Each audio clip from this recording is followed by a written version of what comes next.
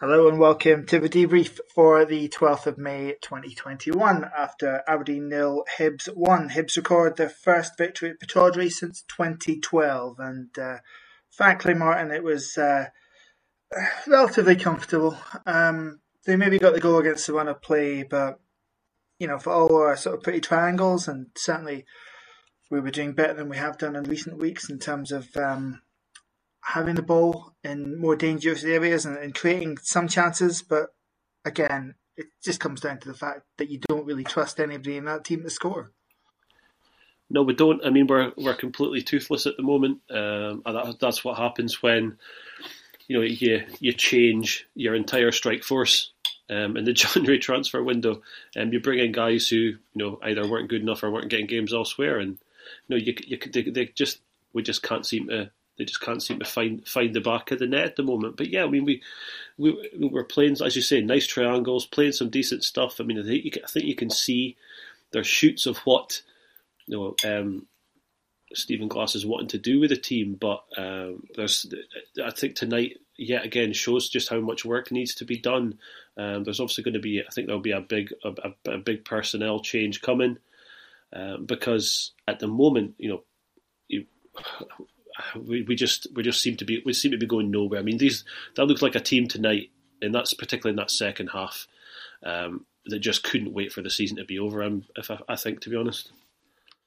Well, I think in fairness, that's in keeping with most of the support, but I'm not entirely sure about it. And I see some dinosaur comments out there about the thing that was missing was passion, which was nonsense. The thing that was missing was goals, and ultimately that's the thing that wins football matches. I thought, in terms of the style of play, in terms of the way we were playing, and clearly Stephen Glass wants us to play, that shoots there, but you've got strikers that have got one goal and 3 goals each, and I think, as I said during the updates, Hibs now, their 3 main strikers in Nisbet, Doidge and Boyle have now scored 36 goals in the league, which is the total that we have scored in the league, 36. So it was probably inevitable that they were going to have more of a cutting edge. And when it came, it was a striker taking a chance, having a go, getting a good strike away. Certainly, I think Gary Wood should have kept that out. I mean, it's within his arc. It's down by his feet, and I think it bounces maybe just before it gets to him, both of which things make it difficult for the keeper. But there isn't any point having a keeper who's marginally better with the ball at his feet if he's much worse at shot stopping. And we haven't perhaps seen enough of Gary Wood's overall game to judge that, but certainly his career to date doesn't suggest that he's somebody that really should be featuring for a team that's got the sort of ambitions that obviously Dave Cormack has for Aberdeen. I was also a bit surprised, shall we say, that Fraser Hornby basically only got 7 minutes towards the end, and it was the same at Livingston the other week. I just wonder if there's a belief from the coaching team that obviously with Hornby there's no chance he's going to be here next season at all, but maybe they believe that there's an opportunity to get Callum Hendry. Now I think Hendry's got 1 more year on a St Johnstone contract, but with all their Conference League money that's going to be coming their way next season, they'll be buying big name strikers, and Callum Hendry might be out in his ear. So I just wonder if maybe that influenced the choice. And I would, Fraser Hornby certainly hasn't played particularly well when he's been here. He's not impressed. Callum Hendry has obviously scored a couple of goals. But there's no doubt that Hornby's got the better pedigree, the better background, and there should have been more raw material there for a guy like Alan Russell to work with.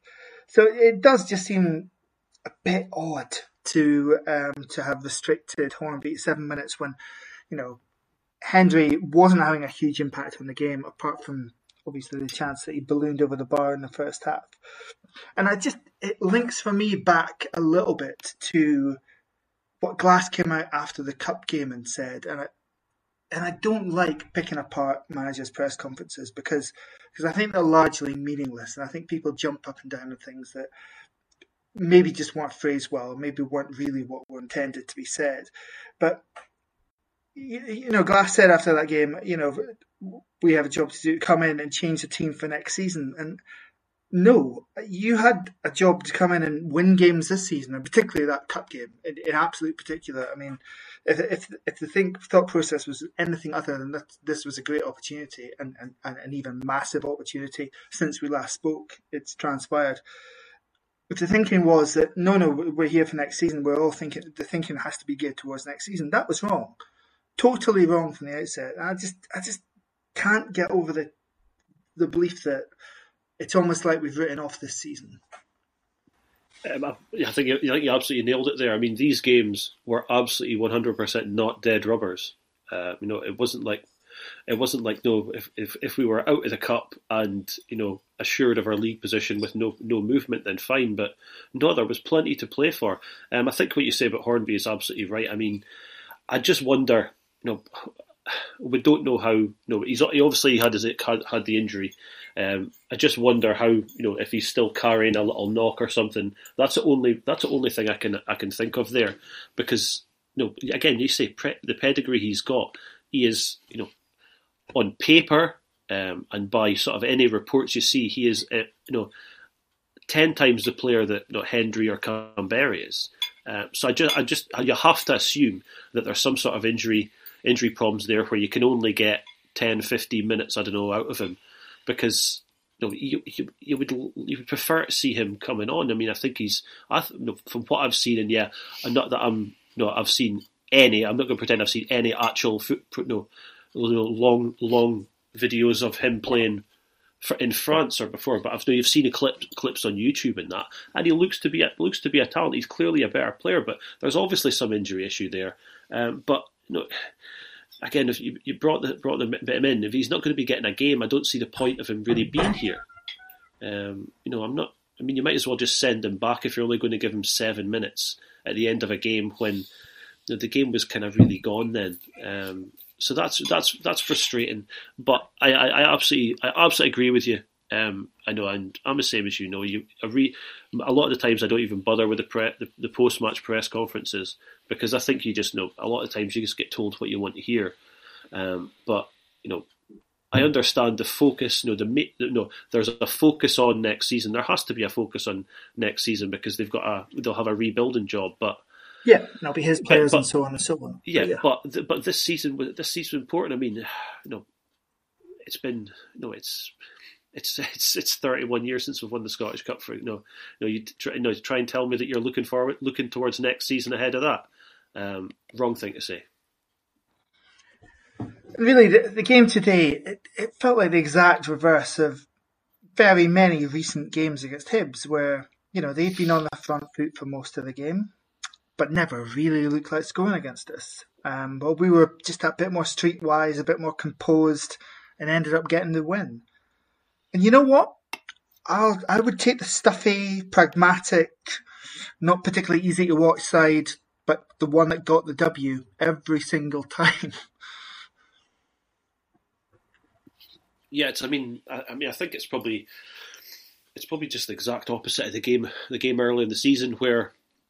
When I think it was McCrory's first game or something, where I thought that Hibs were pretty decent, but we managed to stop them, and we got the win. And I think that this was like a exact opposite of that one. I don't think they did anything sort of really sensational tonight. They did just enough, and we look very much like a team with looking to try and find a bit of direction. You've got. I don't want to single him out, because I think it's unfair. But you've got Connor McLennan stuck at right back. He's never a right back. They picked on commentary a few times. He doesn't have that defender's instinct. And he was exposed a few times. He should have been doing better for the goal. And again, we're just like in a few square pegs and round holes. But that's a situation we find ourselves in. We've got two right backs under contract that one of them's in America, another one's fixing toilets. So I don't know what you're supposed to do. Well, I mean, again, that was Stephen Glass's choice to let Sheiligan go out the door. So I've read it elsewhere that he came in and there were no right back. That's not true. What about the other fullback, Jack McKenzie? I thought did reasonably well against Martin Boyle for a guy that's making his third appearance for the Dons. Yeah, I've been impressed. Same as Jack McKenzie, along with when we've seen Ramsey playing as well. Been really impressed with him. I know he's. It's obviously going to be a learning curve for him because he's a young player. Now again, he's making his sort of first break into the team. But from what we've seen, there are really lots of talent there. Really liked what I saw from him tonight. It was probably one of the standouts tonight. And I think he did a decent job against Boyle. I know we've been pretty wide about Martin Boyle on here, but I thought McKenzie had a pretty strong game against him.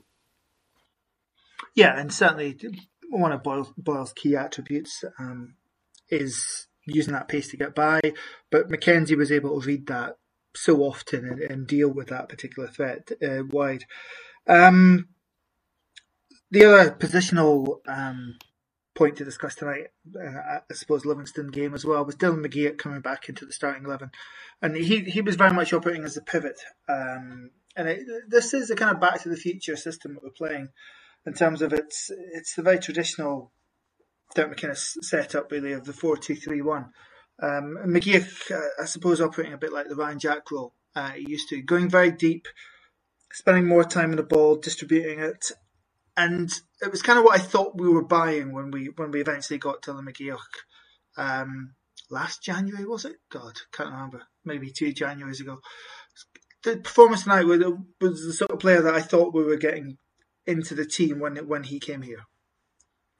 Yeah, he was decent tonight, and we know there's a ton of ability there for him as well. But again, injury problems once again. Has put paid to that, and we didn't see as much of him as we want to see. But no, again, we know there's a lot of talent there. I mean, my concern is with this going to this 4-2-3-1 is we're going into there now because we know who's coming in. I think we know who's going to be that pivot position. What happens with Dylan McGeouch going forward? That's a concern because we've got him under contract and he's a really good player. I just don't see. I struggle to see where he will fit in if we continue with the 4-2-3-1 because you assume that Brown's coming into play and Brown's going to be taking up that position. Yeah, unquestionably. So obviously you need a squad of players, as this season has definitely proved.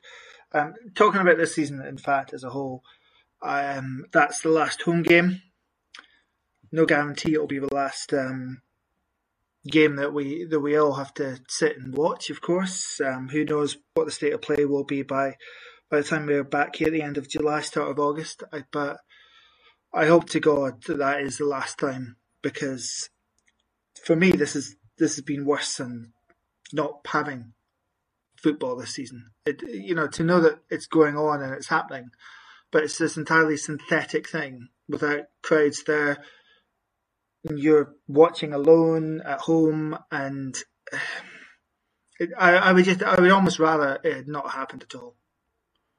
And that's not just because we've had a pretty dismal season. No, you're right, and I'm the same as you. It's not the same. It's been, I think even had some sort of success. I mean, as much as I want us to win every game and win trophies, I mean, I think it would actually make it worse if we were in the Scottish Cup final. And imagine going win it and only 500, 1,000 of us can be there. It's not the same. I desperately hope they can come to some sort of solution to get us back in for the beginning of next season, because this has just been in terms of for being a football fan. I know there's wider concern. There's more important things obviously than football, but as purely as a football fan, this has just been an absolutely terrible season to try and invest yourself in your team. Yeah, no, and of course there are bigger issues. It's put me definitely not emigrating. I could not now emigrate and just watch these games on Red TV. I know that for sure. It's just the combination of everything, the delay, the feeds, the commentary, just everything. Yeah, all credit, all credit to the expats that some imagine sitting up at 3 a.m. sometimes if they're in Australia or whatever, watching the games and getting excited for them. No, all credit to them for being able to do it, because I generally don't think I could. I mean, I'm not saying that I would sacrifice living on a beach in some lovely Pacific island just to keep watching. Callum Hendry biff shots over the bar from 6 yards out, but yeah, I can't do this. I can't do this again. I would. I'd probably still buy the season ticket, but I'm not sure I'd be able just to sit and watch if it's a reduced crowd or anything like that for the beginning of next season. It's I would rather we didn't bother. But of course, TV contracts have to be fulfilled and all that jazz. So ultimately, when it came down to it, fans didn't matter that much, which is quite a bleak summary of where we are right now. But it's been that sort of season, kids. Anyway, with the clanking of cups and meowing of cats, this very amateur but entirely independent podcast rolls on. Thank you, Martin, for tonight. We will be back after what will no doubt be a very painful 90 minutes at Ibrox to wrap up this strange, different, bleak, synthetic facsimile of a season. But until then, come on, you Reds.